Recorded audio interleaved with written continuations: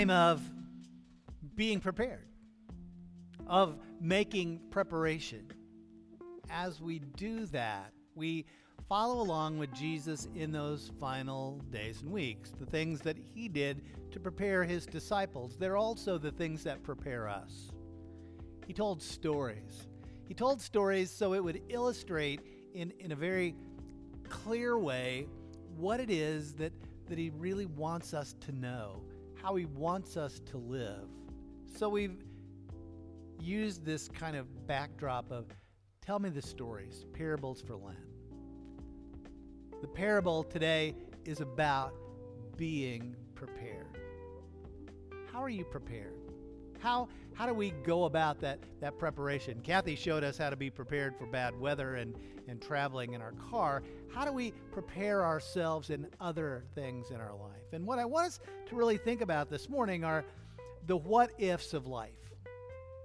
What if? We're all prepared if it just kind of happens the way we think that it's going to happen, but what if it doesn't?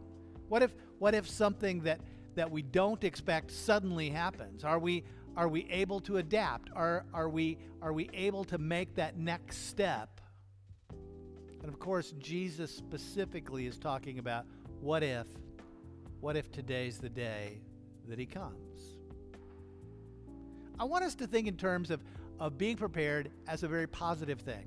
I don't want us to have the fear of, but the anticipation of, the joy of, thinking no matter what the circumstance, I'm going to be ready for this. So often what we do is we think, well, I'll get around to it. How many times have you said, well, when I have time, I'll do that. When I have time, then I'll address that. The parable today, it informs us that we don't know whether we have time or not. We don't know what time looks like. We're not talking about simply procrastinating. We're talking about literally not taking the steps, doing the things that we need to do to be ready. I have always been a Garth Brooks fan. It came from my kids being real fans. But Garth Brooks came out with a song, it's probably been 20 some years ago now, but it was If Tomorrow Never Comes. If tomorrow never comes. He's talking about making sure that the one you love knows that you love them. If tomorrow never comes, do the people in your life know that you love them? Now, you may assume that they do, but trust me, unless you tell them, they do not know. Certainly we express our love in actions, but it's vitally important for us to let people know verbally, I love you. And then to follow through in a way that really it supports what we say. Do what you say what you do, but make all of that matter. What would happen today if tomorrow would never come? Would God know? Would God know that you love him? See, that's what Jesus is talking about. He's talking about if God comes today, does God know that you love him? Not just by lip service, but by action. And not just by action, but by confirming, yes, Lord, I love you. The parable today is, we're calling it the parable of the 10 bridesmaids. And the story that Jesus tells is one that really reflects what it looks like to be prepared and what it looks like to not be prepared, and how we then can really focus on being that person of preparation. We're in the 25th chapter of Matthew, and Matthew says it like this. He says, at the time the kingdom of heaven will be like 10 bridesmaids who took their lamps and went out to meet the bridegroom. 5 of them were foolish. 5 of them were wise. The foolish ones, The foolish ones took their lamps, but didn't take any oil with them. The wise ones, however, took oil in jars along with their lamps. The bridegroom was a long time in coming, and they all became drowsy and fell asleep. At midnight, the cry rang out, "Here's the bridegroom! Come out to meet him!" Then all the bridesmaids woke up, and they trimmed their lamps. The foolish ones said to the wise, "Give us some of your oil. Our lamps are going to run out." "No," they replied. "There may not be enough for both of us and you. Instead, go to those who sell oil and buy some for yourselves." But while they were on their way to buy the oil, the bridegroom arrived. The bridesmaids who were ready went in to him to the wedding banquet, and the door was shut. Later, the others also came. "Lord, Lord," they said, "open the door for us." But he replied, "Truly I tell you, I don't know you. Therefore keep watch, because you do not know the day or the hour." Wow. Seems kind of harsh, right? I mean, we're taught from the time that we're little, what should we do if we have extra? We should do what? Share it. And that seems to make sense. However, this is a different kind of story. We're not talking about stuff. If you had oil, indeed, maybe you should share it. But here's the thing. You cannot share your faith with someone that doesn't have it. You can't say, "Oh, but my great-grandma had such faith. I'll just rely on that." "Oh, my spouse has such great faith. I don't need to worry. I'm covered." It doesn't work that way. Each of us need to be prepared. Are we being foolish or are we being wise? Are we being prepared for the day of Christ, or are we thinking, "I've got plenty of time, I can do it another day"? Why do we think it's sacrifice when in fact it's blessing? When we decide that we're going to prepare ourselves, what happens is that the more prepared we become,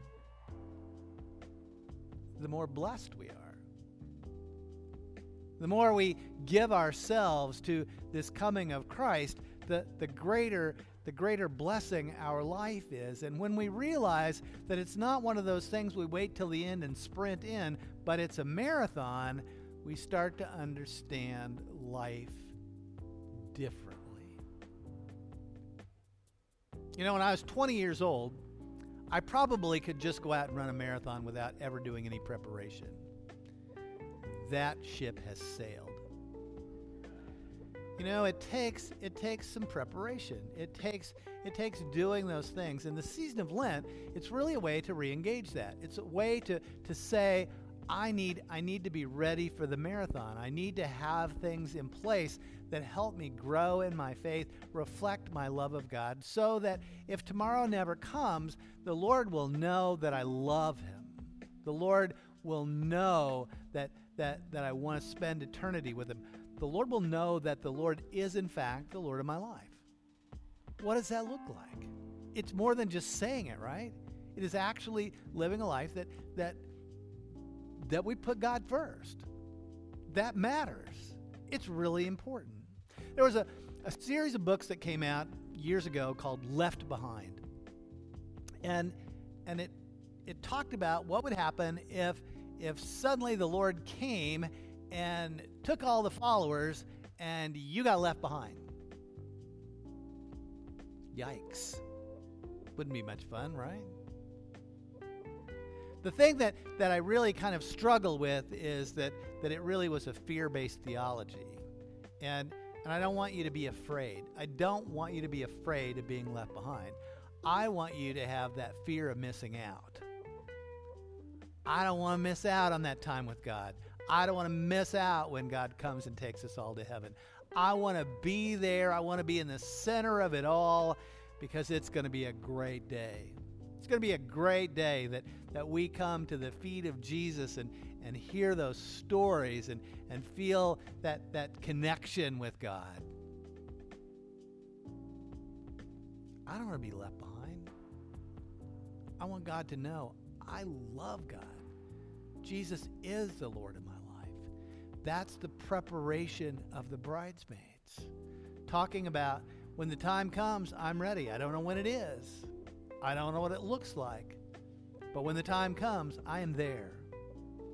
Several years ago, I had a good friend he was the chairman of the administrative council at church, but he also was chairman of the local bank board. It was a bank that he owned. And he was very, very, very into leadership development, being prepared.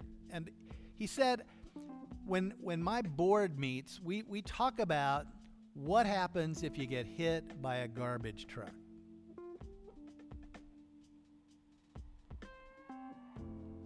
What does life look like? If you get hit by a garbage truck, do you have things in place that life goes on? If you get hit by a garbage truck, does your family know that you love them? That they were a priority? That they matter? If not, fix it.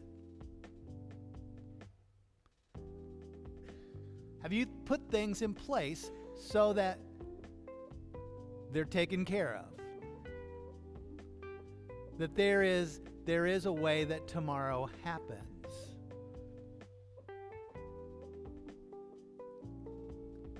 If you get hit by a garbage truck tomorrow, does God know God was a priority in your life? See, that garbage truck scenario, it's just bigger than life, right? I mean, even as I say it, can you not just feel the garbage truck slam up against you and end your life right then and there? And it seems dramatic. But it's dramatic for a reason.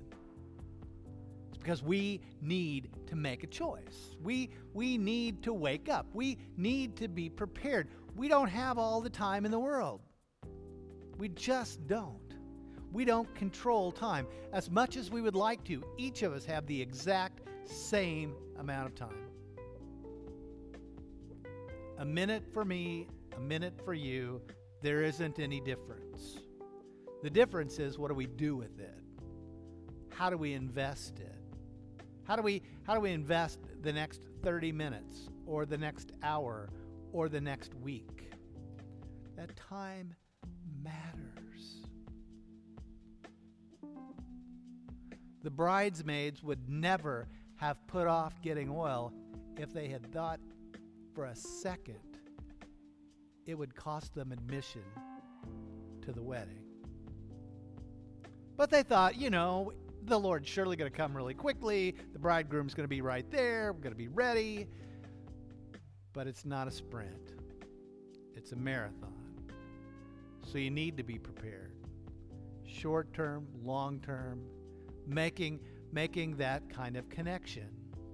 There was a movie that came out, and I don't know whether this is an apology or just an admission, but Carol and I, we are big Hallmark people. We just are. We like a good story that ends well. One that at the end you can feel good about it rather than kind of just being hit by the garbage truck. There was a movie that came out recently. It was called 5 More Minutes. And it asked the question, if I just had 5 more minutes, and think of that person in your life, if you just had 5 more minutes with them, what it would be like. What would you say? What would you ask? What would you do?